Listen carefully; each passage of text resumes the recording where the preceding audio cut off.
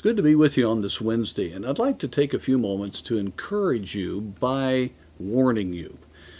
You know, we sometimes wonder why we get darkness in our life and why things seem to be sometimes just so heavy and almost hopeless.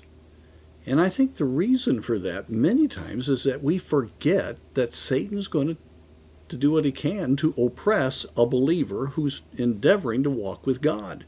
We read in 2 Corinthians chapter 11 verse 14, "And no marvel, for Satan himself is transformed into an angel of light." The wiles of the devil through false teachers and all kinds of people. In this passage it talks about how he tricks people and leads them astray. Satan has great power in the human realm, and he can bring discouragement and wrong thinking and all of those kind of things that can get us off the path. But the encouraging thing is that we as believers are indwelt by the Spirit of the living God. And the Holy Spirit is in us. And if we're right with God, Satan cannot overtake us. We have the victory in the victorious one, Jesus Christ. Satan was crushed at the cross. What a tremendous truth. What a glorious truth. That's shouting ground.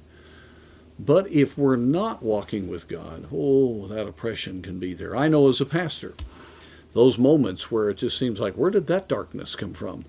And then you realize, oh, I'm heading toward preaching, or I'm heading to do something that's going to be important for the cause of Christ, and Satan is trying to discourage. And the moment I take my stand, submit myself to the Lord, and resist the devil, he will flee. He is a defeated foe. So my encouragement is this, and that is that some of the unexplainable discouragements that you feel are probably Satan just trying to trip you up. And the good news is, you don't have to be. You've got the mighty Spirit of God. You've got the Word of God. Just take your stand against him. Be sober, watch. That's why you have that admonition given several times in the New Testament. We need to be alert, realizing what an enemy that we do have, and yet what a great victory that we have. We're more than conquerors in Christ. So may God help you today.